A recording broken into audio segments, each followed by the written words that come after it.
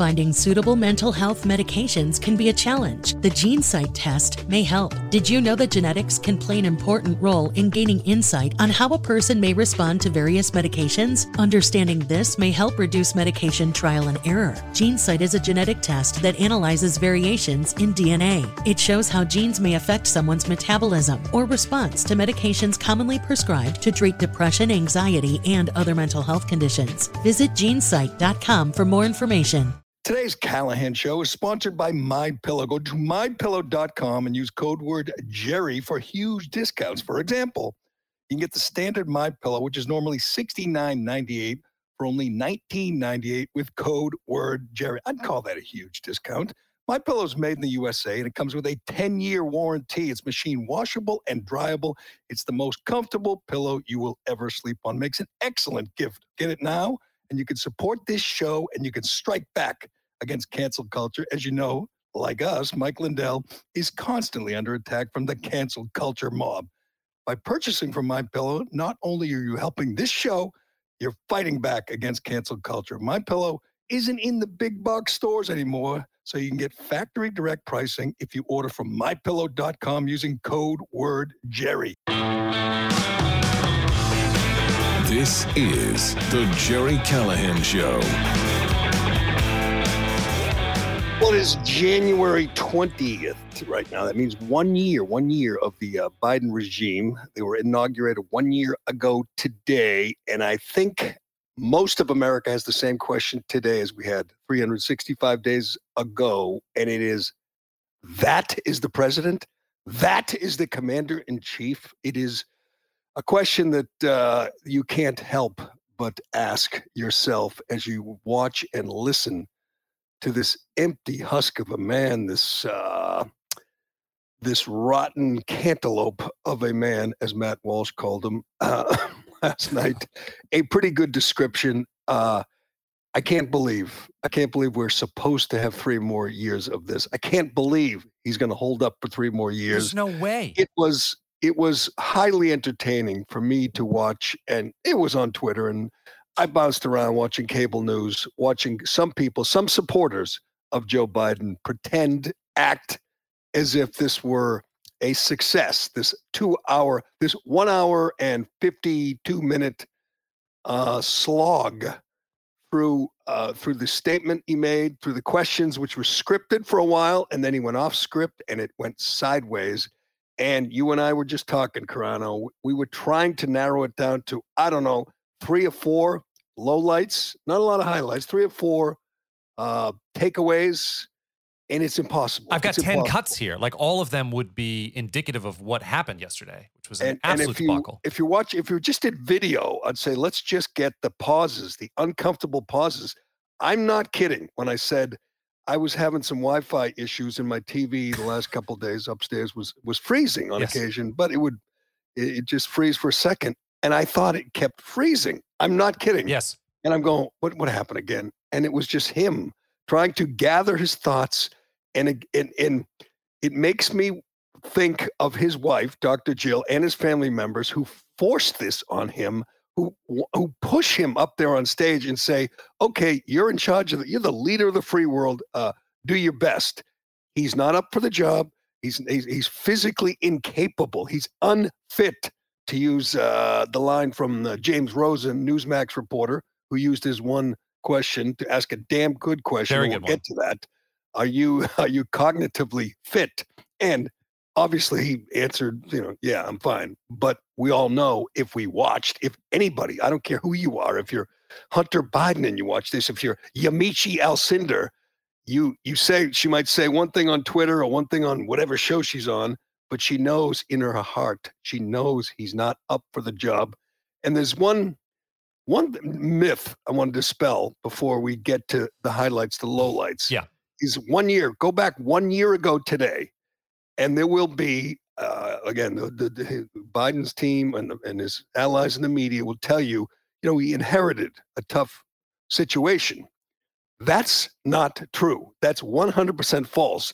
Go back 1 year ago today. It was set up for a damn good first year for the 46th president. Think of it. With the unemployment rate was through the roof, but it was artificial. Yeah. It was because of COVID. We all knew once, you got the vaccines. He was given 3 vaccines. He was given an economy that was primed to recover. We knew whether it was Biden or Trump or someone else who took office, there would be a recovery. Everything he's done in the last 365 days has slowed that process down. He should be riding high. He should be saying, what a glorious first year. Instead, he says, yeah, it was a great first year. I outperformed expectations, right. And we made, quote, enormous progress. And that deserved the SNL laugh track. I can't name one thing that he hasn't failed on, that the Biden administration hasn't completely screwed up. Not one thing. It's Afghanistan, COVID, nothing. There isn't one. Give me something. There isn't one. Jerry Callahan, I look to you. Give me something. It's, you know what? He's done wonders for the Republican Party. He's shifted the party identification numbers have shifted like 14%, historic shifts from D to R, and everybody's waiting for the big red wave in November, which is why, again, they're pushing this voter fraud bill so they can nationalize elections and stop the tide here. But you can't come up with anything. He had peace, he had peace in the Middle East. He had a relatively stable situation in Afghanistan. No one had died in a year and a half in combat. I mean, you could question whether we belong there, and I did that every day. But you can't give Biden credit for the way he pulled out, and we'll get to that because that could have been the most repulsive answer he had all day. And again, if you didn't watch, we got the highlights for you, the lowlights for you. It was endless. He went for 112 minutes when I didn't think he could do anything for 112 minutes. And Rachel Maddow, one of his allies, one of his PR people, said afterwards, this was a show of stamina to show Vladimir Putin that he still had stamina. The bar is so low. It's such a low bar for that man. Do you think that worked? No. Do you think Vladimir Putin said, boy, he can stand up straight and ramble and bumble and stumble and stutter for an hour and 52 minutes? I better watch it. If I'm Putin, I'm like, I got this. Don't worry. This guy's nothing. I got this. The idea that the longer he stayed out there, and I'm telling you, everyone was making jokes about where Jen Psaki was, whether she was, doing drugs or drinking herself into a stupor. She's watching this guy, her boss, out there just flailing, just falling on his face. And he kept looking at his watch saying, I'll go another hour. I'll go another 20 minutes. And you're going, I don't think that's what your people want. No. I don't think that's going to serve your purpose. But he stayed out there. I guess I'll give him credit. He took unapproved questions, and you can almost see the line. Yes. When he went from the scripted questions and, reading the names. And by the way, he can't handle last names. It's just Joe from the AP, Jane from New York Times. I mean, these are people he's been around his entire, some of them been around for 20, 30 years, and he doesn't know their names. He just knows their friends, their supporters. But he wanted to show whoever that he could do a long Trump-like press conference. So he started calling on unapproved reporters who asked unapproved questions, and it just went off the rails. And he looked so much worse yesterday. I'm shocked at how bad he looked, at how the long pauses that he took, him not being able to follow his train of thought, forgetting the question. It was so much worse than I remember from his other press conferences. It's like the drugs aren't working anymore. Well, it's that's not what they said over on NBC or CBS. Here's Yamiche Alcindor, the formerly of PBS, now of whatever she's NBC, who's always there. She's the Zoftic woman who's generally in the front row, and she's a complete bootlicking stooge for the Biden administration. She says, President Biden, in the longest news conference in presidential history. How is that true? Trump did like 3 hours a day during COVID initially. She said, he made news, pushed back on critics, called out lies, took responsibility for mistakes he believes he made, expressed surprise at the GOP, talked foreign policy, and didn't lash out at reporters. Quite the change, says Yamichi. Oh, This is what you can count on if you're a Democrat. You can count on absolute shameless stooges, just shills who will prop you up, literally prop you up before the world and say black is white, up is down, the sky is purple. all these phonies on Twitter that you mentioned, if they would have seen, if he weren't the president, they just seen this old feeble man talk for a half an hour like that on video somewhere, they would have felt horrible for him. They would have thought that he was in a bad position, that someone was making him do this. Just take the president part out of it. He is so bad. He's in such decline. I can't. I'll give you credit because you're not a complete right-wing zealot like me. I mean, everyone will say I would never give him credit, and maybe I wouldn't. But at least if it were, Pete Buttigieg, I wouldn't say he's senile. I wouldn't say he's washed. I wouldn't say he's a rotted old cantaloupe. Yeah. If it were Pete Buttigieg, I would disagree with everything. I'd say he might be lying, but I would say he's lucid. This is on top of. Obviously, senility and incoherence is flat out lies. I mean, the whole voter ID thing, well, I'll get to it again. I'll do it every damn day. I don't care.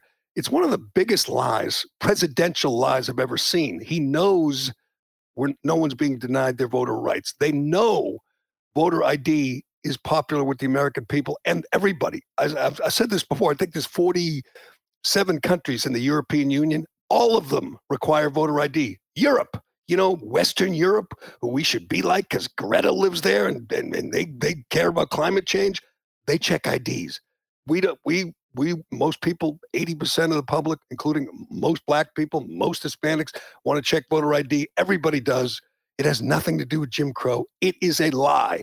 And it's a lie that he can tell, knowing the media will carry his water, will carry his message, and they do. And it's despicable. It's not nearly as despicable than what he had to say as what he had to say about Afghanistan, which is just beneath even him. It's just contemptible.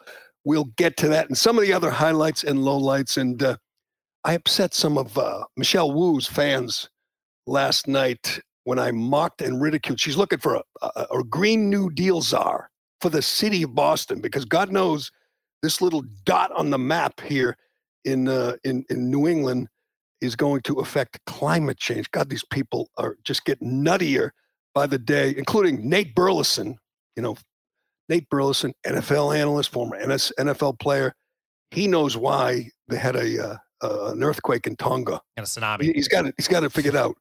I'm just going to give you a hint. If you use a paper straw or paper bags, you are not to blame. It's not your fault. Plastic straw people, it's on you. It's on you. We'll get to that and a lot more in today's Callahan Show, presented as always by DCU. Do you love your car but hate your car payment? No problem. Refinance your car today with DCU, and they can help lower your monthly payment, lower your interest rate, or both. Applying is easy, and the loan experts will help you find the loan term and the payment that fits into your budget. Get out of that high-rate loan and get the interest rate and the payment you deserve from DCU. Learn more and apply today at DCU.org/refinance, insured by NCUA, membership required. Well, I have to admit he screwed up my day because he went so long. Biden just kept going and going. And maybe if I weren't so, unhinged, I could just walk away, but I couldn't. It was the ultimate car wreck. We are just watching and saying, how long can he go? Will there be a point where Jen Psaki or Ron Klain or Dr. Jill comes out from behind the curtain, grabs him by the elbow, like they do when he's at the grocery store, and he won't stop playing with the cucumbers or something, and they go, come on. And you thought they would drag him off stage. If he had an earpiece, he wasn't listening. He just stayed out there and embarrassed himself forever. It just seemed to not end. And he won't do it again. There won't be another press conference like that. He's only done 2 in a year. I'm going to guess the next one be late in 2023. We will not see another one of those, at least not where he's calling on unapproved reporters to ask unapproved questions. But is he going to have the strength to do the State of the Union, though, live, or is he just going to pass that thing in? That's a good question. The State of the Union, yeah, because I mean, I think he'll obviously spends most days in one of his beach house, one of his mansions, oceanfront mansions. He'll stay there for a month practicing with his people. He won't do anything else. He'll read the teleprompter. They'll get him through, I don't know, 45 minutes, and it's not as hard as it looks because there's so much applauding, especially if you're, a Democrat and all you got to do is say, voter ID, Jim Crow, and Ayanna Pressley, and everyone else will stand up and cheer, and you can catch your breath. He'll get through it. Again, I'll predict that he'll get through it. It'll be terrible, but they'll say, oh, he exceeded expectations. Yeah. He didn't. I mean, not many people said he exceeded expectations, but he said it. He really did. That, to me, is one of the funniest parts when he starts bragging about, I don't think any president has accomplished as much as I have in the first year. And he actually said that no president had as much on their plate. I'm like, World War II? I mean, they're what are you talking about? Right. Think of World War II, Vietnam, 9/11, I mean, the Civil War. You think Abe Lincoln had as much on his plate? I'm stealing this one from Ben Shapiro, who said he didn't have the worst first year of any president of the 46 presidencies. Didn't have the worst. It's third. William Henry Harrison and James Garfield both died in office. That is definitely worse, but he's done. Well, that's probably a little worse. But of those who are still standing after 365 days, it's not even close. This was the biggest disaster after 1 year. And again, he was handed a winning card. He was handed 3 vaccines. He was handed an economy that was ready to bounce back. He was handed relative peace everywhere: Middle East, Russia, China, Afghanistan. This was primed to be a good year, even for a bumbling buffoon, if he just didn't screw it up. And he could have won the COVID narrative too if he just, what we all thought, that he would just open everything up and just like not talk about COVID anymore when he got elected. But that's not what he did. He doubled down on it and started new mandates and things. And he became obsessed with the Fauci narrative of don't talk about natural immunity, don't talk about physical fitness. Yeah. Just mask everybody up, sell the panic porn, the fear. That's what he does, sells the fear. And it didn't work. But here's a couple things he didn't mention. And God, this annoys me. There were no questions on. Well, actually, I'm sorry. I was going to say there are no questions on the border. There were lots of questions on the border. Unfortunately, it was the border of Ukraine and Russia.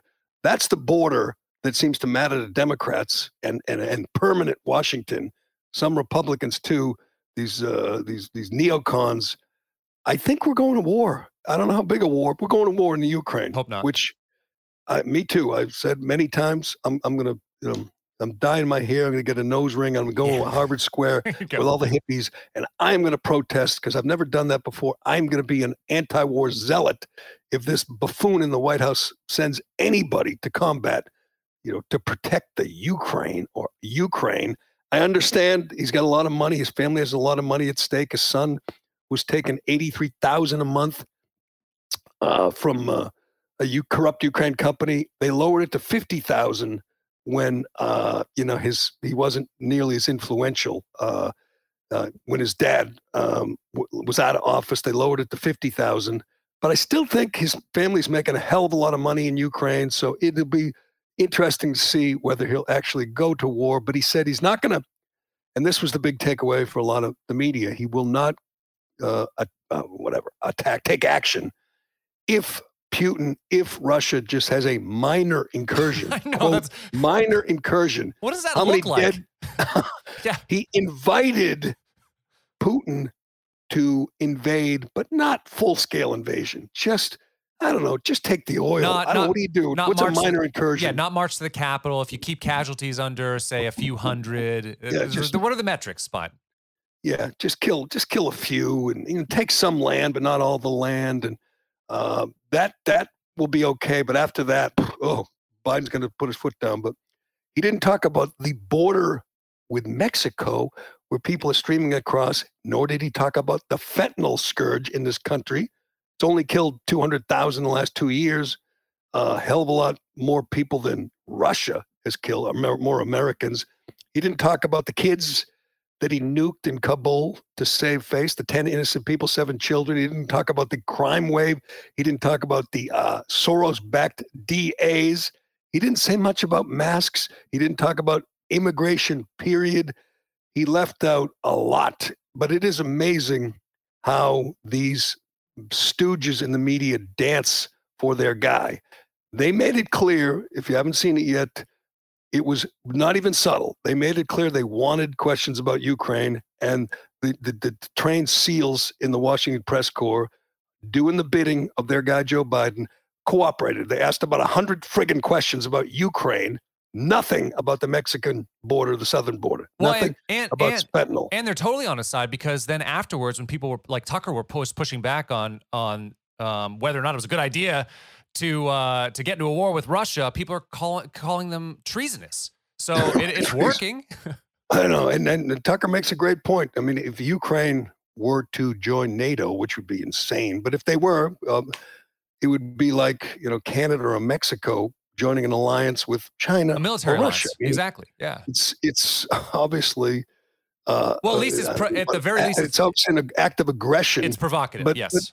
But I mean, Tucker asks the question every night: what's the national interest? What's the United Americans' national interest in Ukraine, other than protecting Hunter Biden's monthly bribes, the dirty money that scumbag is getting from Ukraine, and by the way, kicking 10% to the big guy. Other than that, what are we fighting for in Ukraine? What do we care? And you make a great point about all the things that he didn't touch yesterday, all the things he didn't talk about. But none of those things that you mentioned are winning positions anymore for him. He'll get destroyed if he talks about any of those things: Afghanistan, mask mandates, all that stuff. Losing narratives for him. So he's trying to find another narrative that might win. Maybe it's the Ukraine. Maybe it's the voter stuff. Who knows? I'm not sure why someone wouldn't ask about the southern border. I'm not sure what he would have said, but they didn't. They cooperated. There were a couple of tough questions. We can get to those again.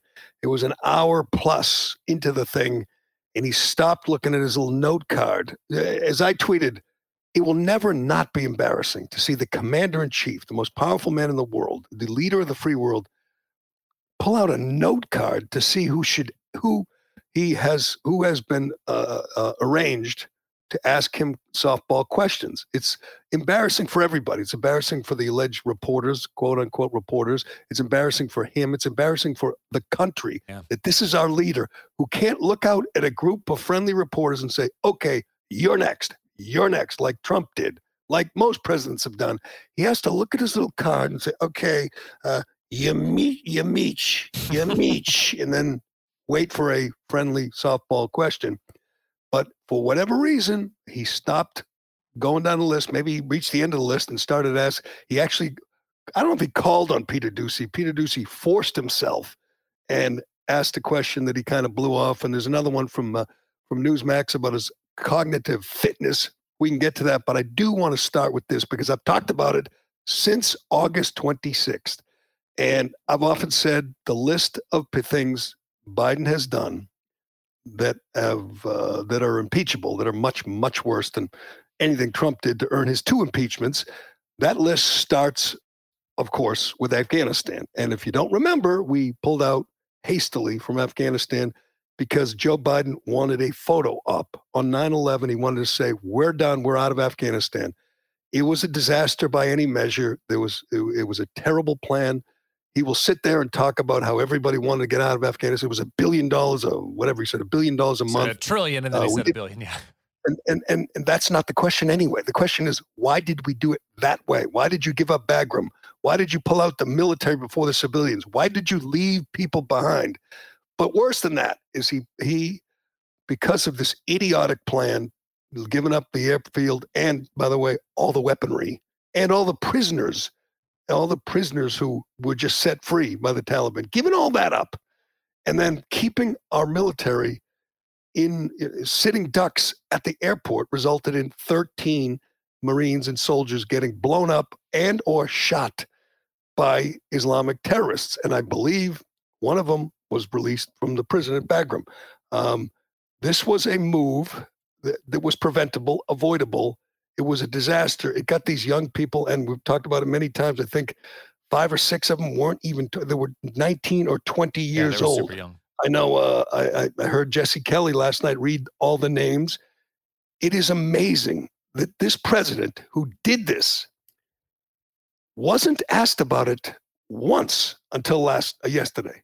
Until yesterday, this buffoon in the White House never was held accountable in any way. No one in his little one-on-one, whatever, foot massages he get from Steffi Stephanopoulos or whoever, Chuck Todd, they never said, why did what do you have to say to the families? He's never been asked to apologize, to explain it to these 13 heroes who were most of them were kids, fresh-faced little kids. He got them blown up when it wasn't necessary. It was a mistake. It was him trying to get a photo op for 9/11. Think of that, the scandal that is. You got 13 Marines and soldiers killed, blown up in cold blood because you were trying to get a photo op. Rush this thing for 9/11. I was just looking at one of the, you remember Sergeant Johanny Rosario Pichardo? Sergeant Johanny Rosario is from Lawrence. Yeah. He was a Marine. She was blown up. She was killed on August 26th. Do you think he even would know that name? Do you think he would even ever think to reach out to the family? Well, I will just say, we don't have to make this about Trump. Trump would have reached out to the family. This guy is so cold, just so callous. The biggest myth, I think, in American political history is that this guy had compassion and empathy. Maybe not at all. Maybe Amici sold that, but I've never seen a more cold-hearted elected leader than this guy. He still doesn't feel at all remorseful, regretful about leaving these 13 in harm's way and getting them blown up. Then, at least he, I guess he was asked about that. He wasn't asked about the 7 kids that he got droned, that he ordered to be droned. 10 innocent people, including an ally, and 7 children. We've seen their pictures. And he's never been asked about it. It is remarkable the way he is protected by these alleged reporters, media people. That should be your first question. What about those 7 innocent children you blew up in Kabul? Well, and your generals called it a righteous strike. Do you actually really think that it is? Do you think that that's the case? Is it a righteous strike? You killed 7 kids. Never forget, Mark Milley called it a righteous strike when he knew they were children that they knew, innocent children. But why did he do that? He did it, what was that, a couple days after the August 26th attack on our troops? He did it again to save face. He rushed into that to say, look, we killed some terrorists after they killed our guys. Well, he also got some water bottles too. So that's right. It's scandalous by any definition. If we had an honest media, this guy would have been in an honest Congress. This guy would have been impeached 10 times over for that. I mean, honest to God, he's asked about it. And this kind of flew under the radar for a lot of people because they were obsessed with his stupid comments about Ukraine or about election integrity. Yeah. But he said, I make no apologies. Now, I understand that you're going to pretend that all you want to do is get out of Afghanistan, which is what everyone else wanted to do. But here's a suggestion, just as a human being, here's a suggestion. You do make apologies to the families of the 13. You say, I'm sorry you lost your loved one. We want to get out of Afghanistan. It was dangerous. We did our best. We really, really feel bad. We apologize.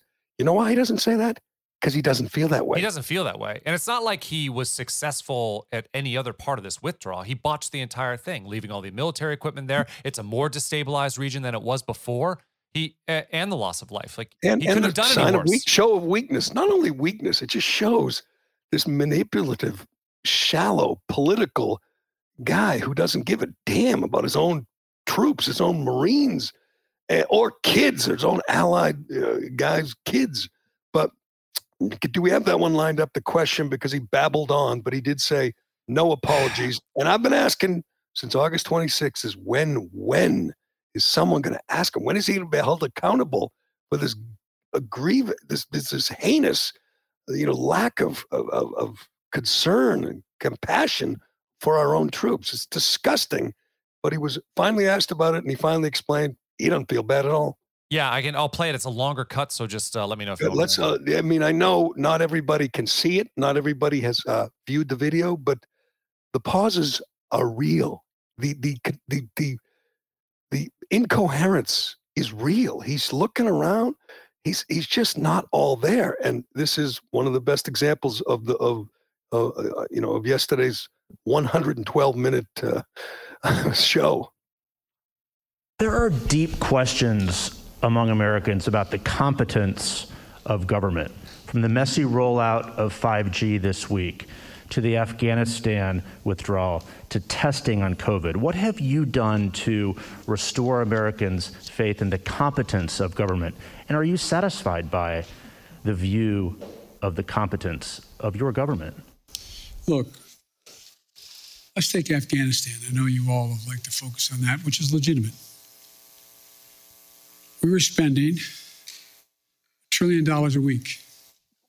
$1 billion a week in Afghanistan for 20 years. Raise your hand if you think anyone was going to be able to unify Afghanistan under one single government. It's been the graveyard of empires for a solid reason. It is not susceptible to unity. That's not the word. Number one. So the question was, do I continue to spend that much money per week in the state of Afghanistan? Country. Knowing that the idea that being able to succeed, other than sending more body bags back home, is highly, highly unusual. Unlikely. My dad used to have an expression. He'd say, son, if everything's equally important to you, nothing's important to you. There is no way to get out of Afghanistan after 20 years easily. Not possible, no matter when you did it. And I make no apologies for what I did. I have a great concern for the women and men who were blown up on the line at the airport by a terrorist attack against them. But the military will acknowledge, and I think you will, who know a lot about foreign policy, that had we stayed and I had not pulled those troops out, we would be asked to put somewhere between 20 and 50,000 more troops back in. I thought it was because the only reason why Americans weren't being killed.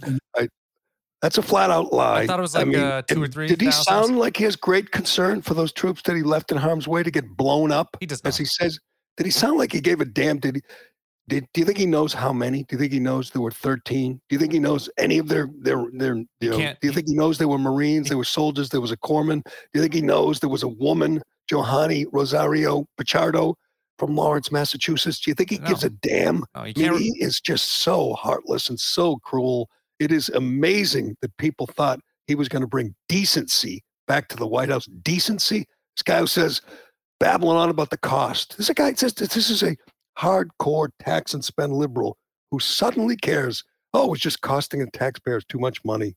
There were no combat deaths for a year and a half. This rash pullout withdrawal led to the death of 13 Marines and soldiers. And he says, hey, no one thought it'd be easy. Well, maybe if you didn't pull the troops out before the civilians, maybe if you didn't give up Bagram, maybe if you didn't leave them with $85 billion in advanced U.S. weaponry, maybe if you didn't allow them to open the prisons, maybe there wouldn't be 13 dead Marines and soldiers. Maybe you wouldn't, feel so bad. And I know we don't have to listen to this, but then he goes on to try to minimize Afghanistan. He's like, so am I concerned about the women and the children in Afghanistan or something to that effect? And then he says, but I'm also concerned with how things are in the Congo. He starts like naming other things that he's concerned with. And it's like, that's right. Trying to minimize this? Yeah, it's like, they get some bad people in Afghanistan, but the Congo too. That's another thing that it doesn't even get mentioned. Like the murders, over 1,000 murders in Chicago. It doesn't even come up. Right. 1,000 and lots of them kids. The other day, there was something like 4 or 5 kids I saw. 4 or 5 teenagers, 13, 15, 16, murdered. And I'm looking at the story going, how is this not a bigger story? How is this not more important than, election integrity? That friggin' lie. It's just amazing. But he wouldn't know. I will give him credit for this. I don't think he knows. He just doesn't know. He doesn't know enough. He doesn't have the capacity, the capability to really know what kind of a disaster Afghanistan was. They tell him one thing and he goes with it and he sits down, has his soup and watches Wheel of Fortune. He's not engaged. That to me was the most infuriating answer Other answers were concerning, embarrassing, hilarious, but that was the most concerning. We can get to the tough questions. I don't want to play it, but I think my favorite question from these absolute embarrassments, alleged reporters, was when a reporter, a grown man, got up with his mask and he took the mic and he asked him, why haven't we been able to vax children under 5? Why? What's going on? Why is we still don't have a vaccine for kids under 5? That's his concern. This is a reporter with all the troubles in the world. He wants to force vaccines on babies who don't need them, but damn it, he wants to show everybody that he is pro-vax and he wants to stop the virus and he's virtuous. That was a reporter. That was the most humiliating moment, I thought, but he kept repeating this line where he said, what are Republicans for? Can you tell me? What are they for? What are they for? I'll tell you, they're for the wall and southern border. They're for, stopping the drugs from coming over the southern border. They're for, lower taxes. They're for not getting 13 Marines and soldiers blown up. What are they for? Everyone knows what they're for. They're for things that you're against. They're for voter ID. How's that? He acted like no one knows and he kept saying it like they poll tested it or something, and people kept repeating it. And I'm going, what is your point here? Everybody knows they're for things and you're against things, and it wasn't a great mystery. We're for checking IDs at the voting booth. Was that so hard to understand? But anyway, what else we got? Let's get to a couple of these other stupid answers. There's a ton of stuff. There's the question about polling, the one where there's a lot of stops and starts that Greg Price tweeted out that I played. Oh, that's a good one. That could be the most concerning 2 minutes where he just loses his train of thought, starts rambling. That's the one he's rambling about MSNBC and Fox. I think that might be the one, yeah. And how ratings are down on cable news. Exactly. That's right. Right. Here it is. All right, let's listen to that, asking about how badly he's doing in the polls. 5%. One poll him at 49%. The idea that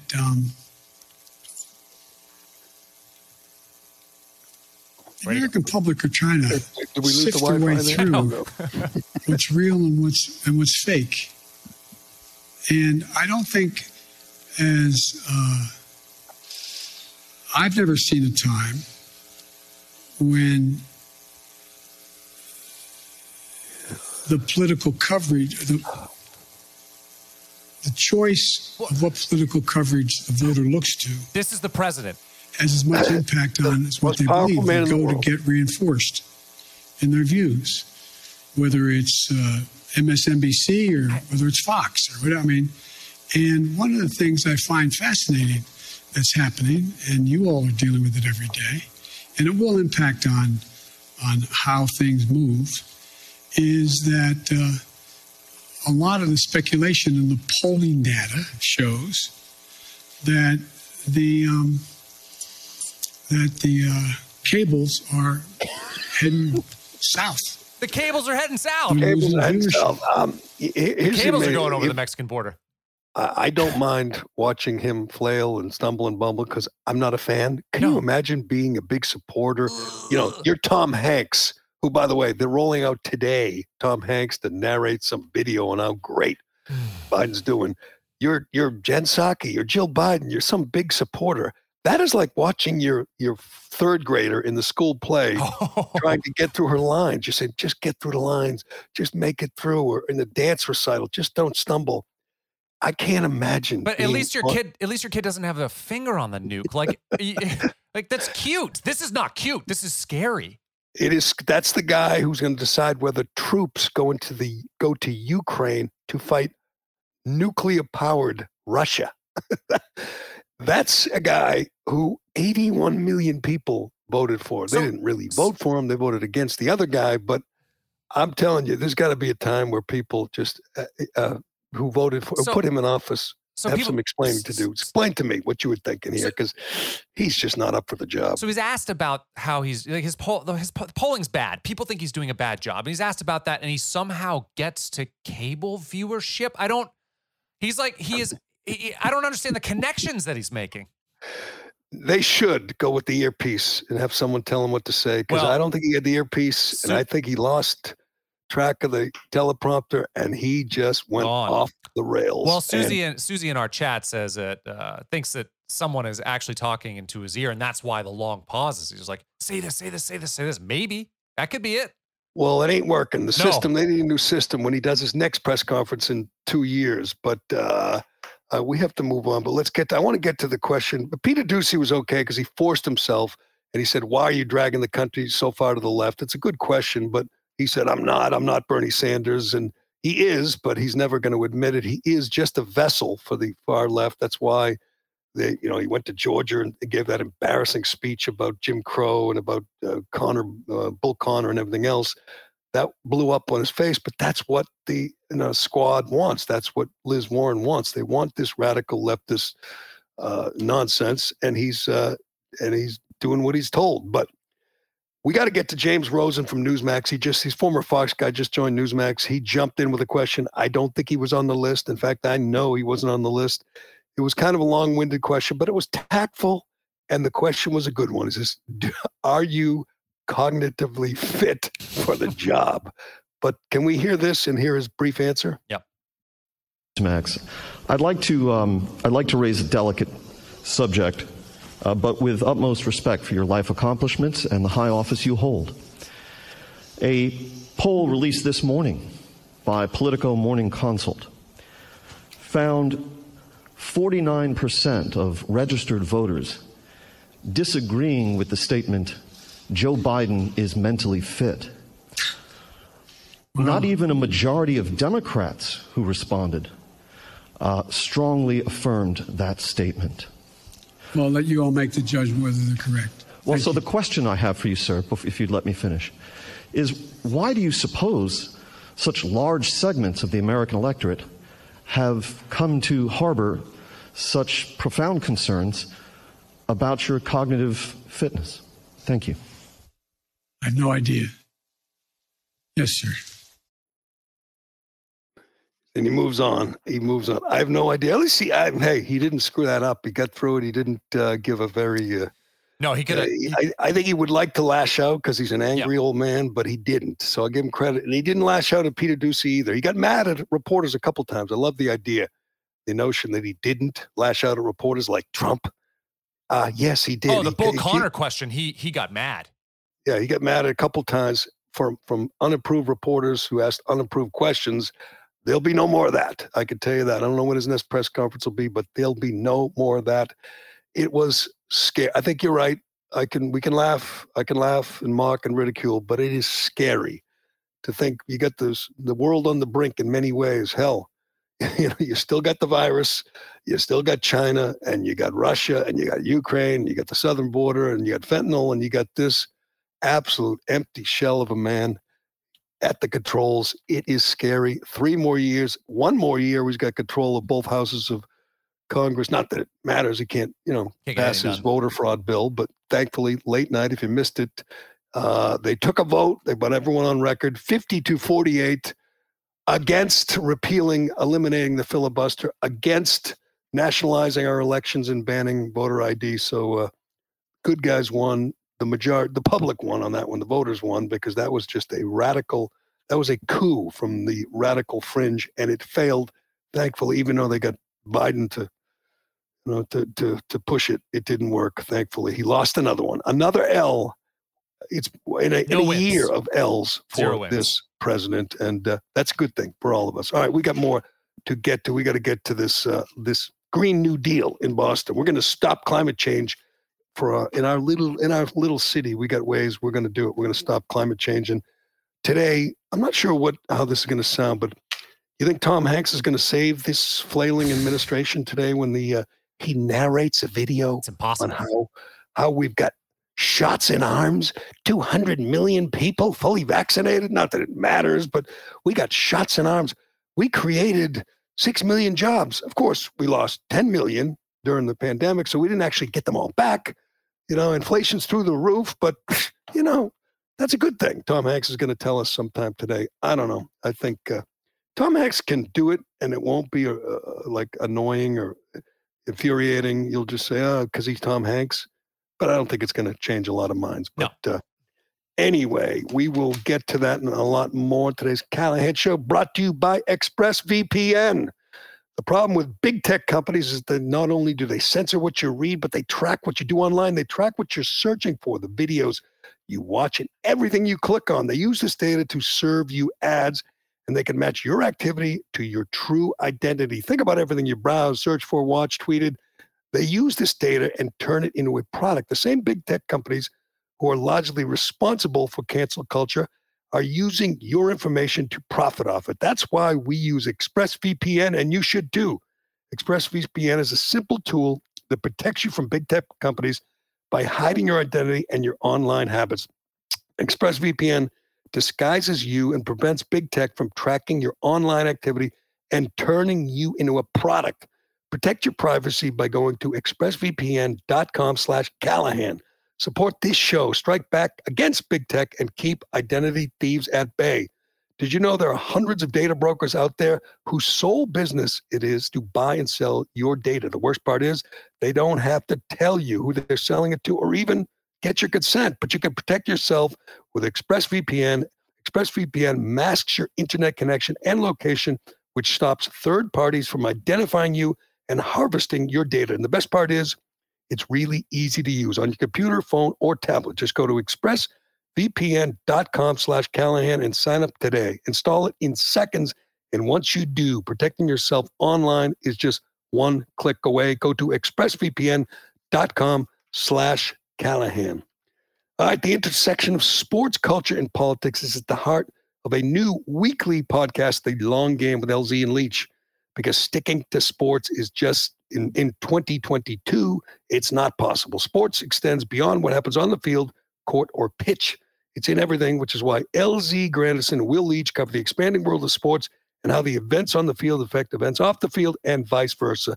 New episodes are out every Wednesday, so you can head to therecount.com or your preferred podcast platform to listen to all available episodes.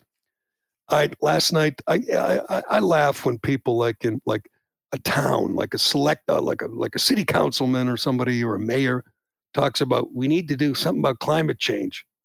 We need to, sustainability. We need a Green New Deal. We need to electric school buses and, compost and everything else. And you're going, your job is to make sure the school starts on time and the kids get there and the streets are plowed.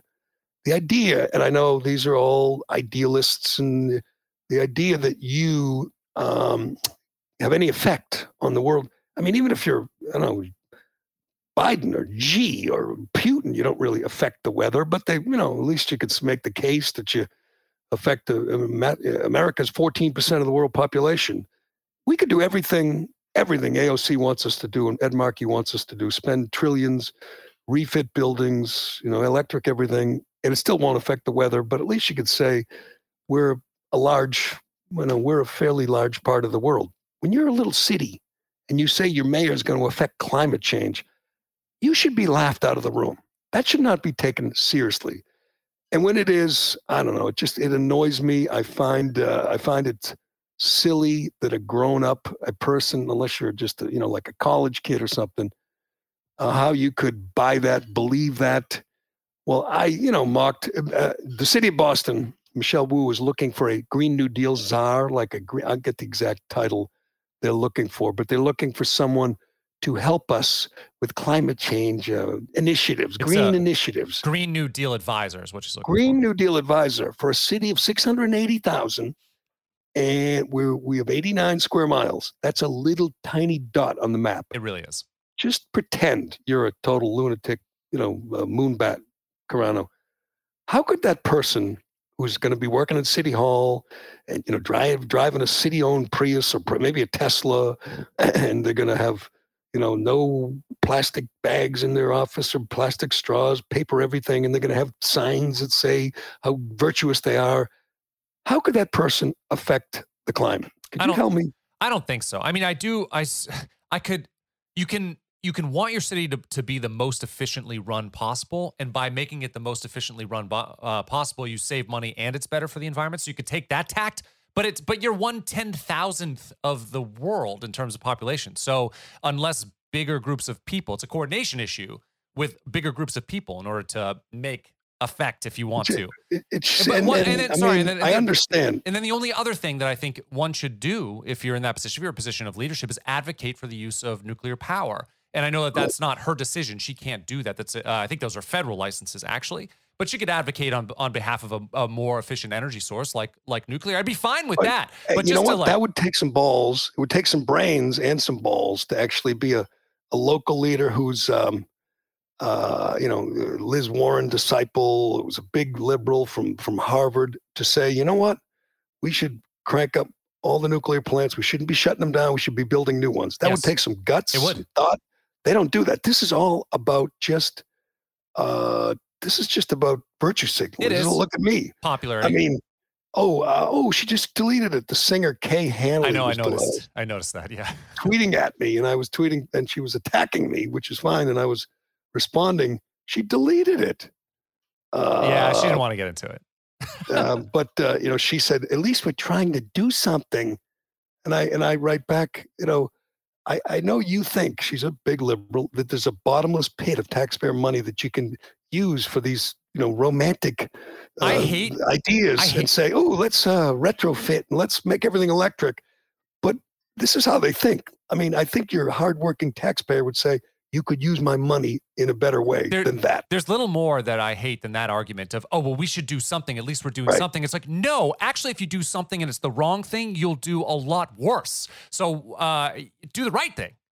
Inaction is better than doing the wrong thing. The worst thing is we're warping young minds. They sit there and they sing a city or their town or their college, on our campus. If we do sustainability and green this and green that, and you go, what's the end game? What will result from that? Will the world not be as warm or something? Or we not die in 8 years? We are lying to children, and those children are believing these lies. And in many ways, in many cases, they become fanaticized. They become, become extremists. Kids are idealists. They want to help and they want to change the world. They're optimistic. They see the world ahead of them. So yeah, you're weaponizing these idealist people, young people. You're telling them if they just do this, get rid of the plastic bags, they could change the temperature of the earth. And I know you have to be kind of dumb to believe that, but lots of people believe it. And as I said, Kay Hanley, she didn't delete all her tweets. She's also attacking me for not being hopeful and being so negative. So it's like you're hopeful or you're whatever, optimistic. If you say, let's take many, many millions of taxpayer money and throw it at this nonsense.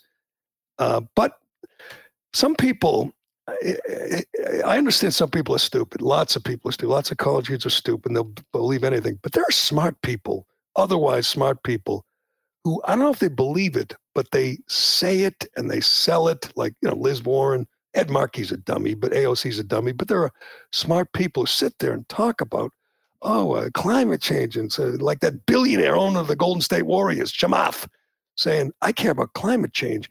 I don't know how smart Nate Burleson is. He's certainly accomplished a lot so far in his broadcasting career. He played in the NFL. He's on the show with Boomer Esiason and Phil Simms, and he's on Nickelodeon, and he's on, what is he on? CBS Mornings? Yeah, he's with... What's the morning show he's on? I think it's CBS Mornings is what I just caught him on with Gayle King. I knew this was coming. As soon as you saw that earthquake in Tonga. Oh, yeah. Someone was going to do it. Caused a tidal wave, and you saw the destruction. I was just waiting. I thought it would be someone really stupid like Joy Behar who say, see, this is why we need a Green New Deal.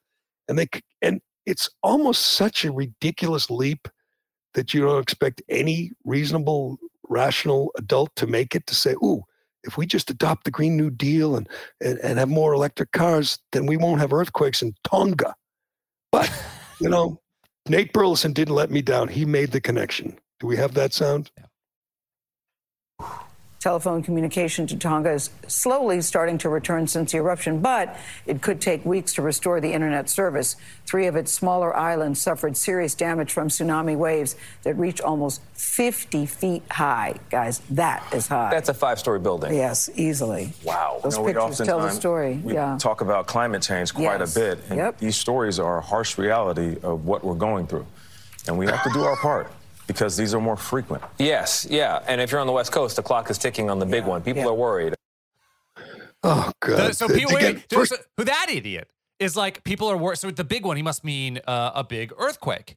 So he's making the connection and saying, oh, we got to do something about climate change right now, or the big earthquake is going to hit San Francisco. It's like, you think climate change is affecting plate tectonics? They don't know what that is, but yes, this is the point we've reached, where if you want to be a good, not just a good liberal, you want to be accepted. You don't want to be viewed as a troglodyte. You have to buy into the religion of climate change, and that takes faith. Faith is believing in something without proof, believing in something where there's an obvious lack of proof. You have faith in God, faith in Jesus Christ, faith in whatever, your religion. You have to have faith in the religion of climate change, which means you don't ask questions. No. You don't say, how the hell would my SUV in New England create an earthquake in Tonga?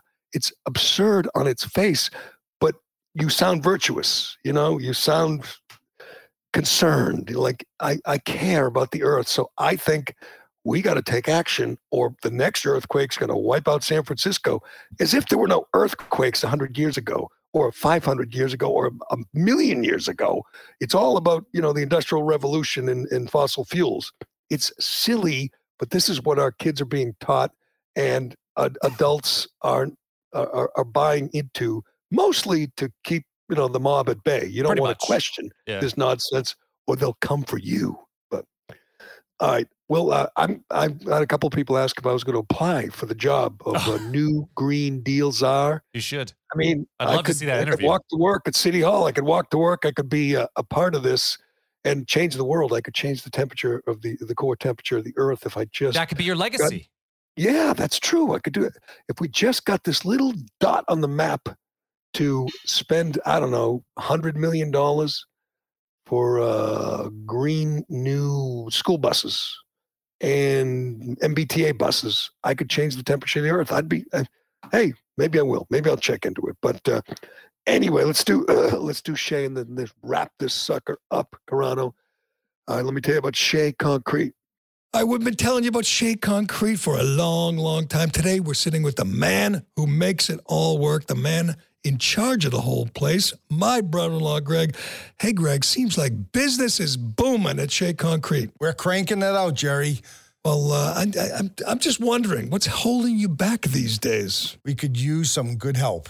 You need people? We need people. How many people do you need? At least 20 people. 20? Well, what kind of people?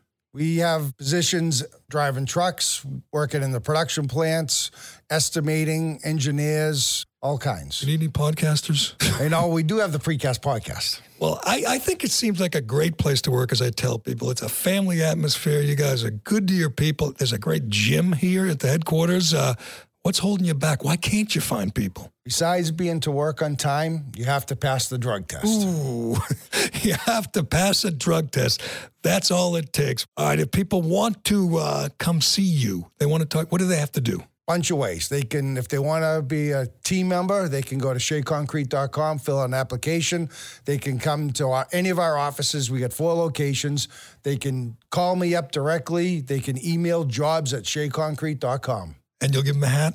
And we'll give them a hat. Hats. Yep.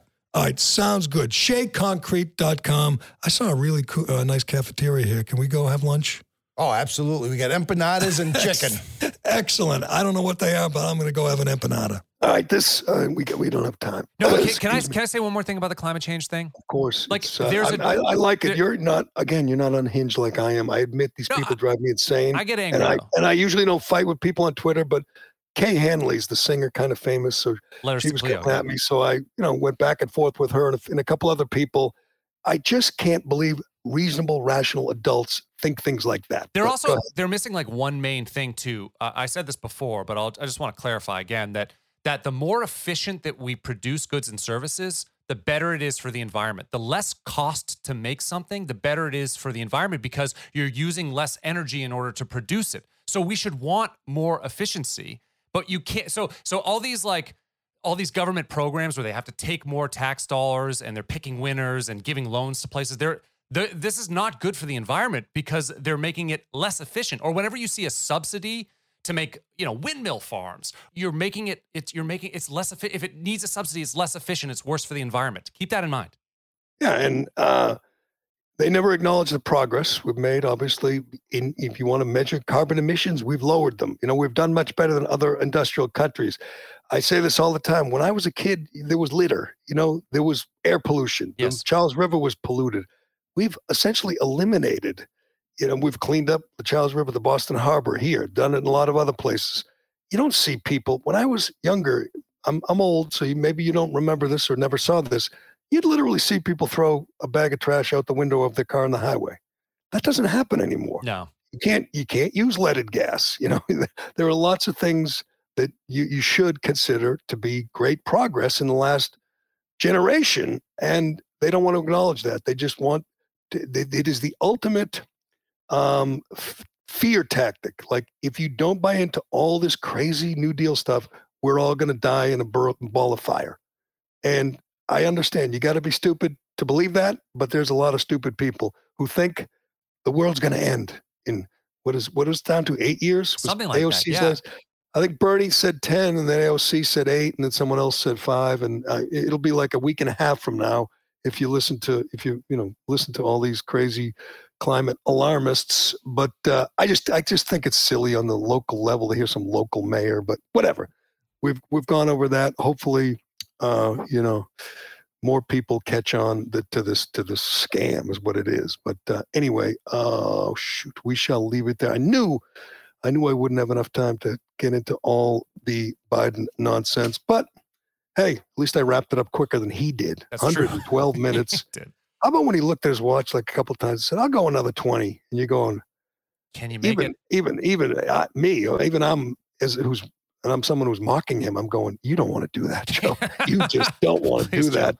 He's going to have to take like a month off to rest up after that mess. And by the way, when he asked him about mistakes he made and what he's going to do different, did you hear the number one thing he's going to do differently? I can't remember. He's going to get out more to sell his message to the public. Get out of the White House. I mean, he spends like half his time at his beachfront mansions in Delaware already, but he says he's going to get out of the White House and go talk to people. That guy thinks he's going to make things better if he gets out of the White House and talks to people. I would not want to be a Democrat on the ballot in November. No. If this guy is going to go out there and campaign for you, it could be worse than even I'm thinking right now. It's going to be a disaster. But we shall leave it there. Don't forget, tomorrow you can join us. We'll be back tomorrow, but you got to go to locals.com. I'm sorry. Callahan.locals.com. Callahan.locals.com. Sorry, locals. Wait a minute. Now you're messing me up. Callahan.locals.com is what it is. Jesus. Callahan.locals.com. Callahan.locals.com. We are not free, but we are cheap. Join our community on Locals. We do a show on Friday. We got Carano's show on Thursday, correct? Is this today? Yeah, I'll do Fringe Politics tonight at 6.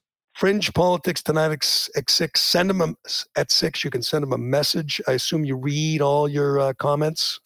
Usually I'll read them. Yeah. And, some people definitely are there with me and some people watch it after, but if there are people commenting and asking me questions. If you're there live, you can comment and he'll read it. I've got some good stuff today too. I have some old letters that I sent to the town administrator right at the beginning of the pandemic when they were trying to shut down masks and his response, or trying to make mask mandates, and then his response. It's pretty cool. I'm going to go through that tonight.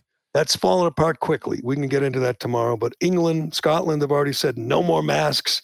It's going to come to the United States, and we'll have a big, big fight over it because masks, as we know, are not about public health. Masks are about virtue signaling, and there's some people who are never going to give them up. I'm telling you, 20 years from now, I'll be dead. You'll be, and there'll be people walking around with masks. It's going to happen. Like, look at me. Look at me. I care. I'm trying to protect you and save us.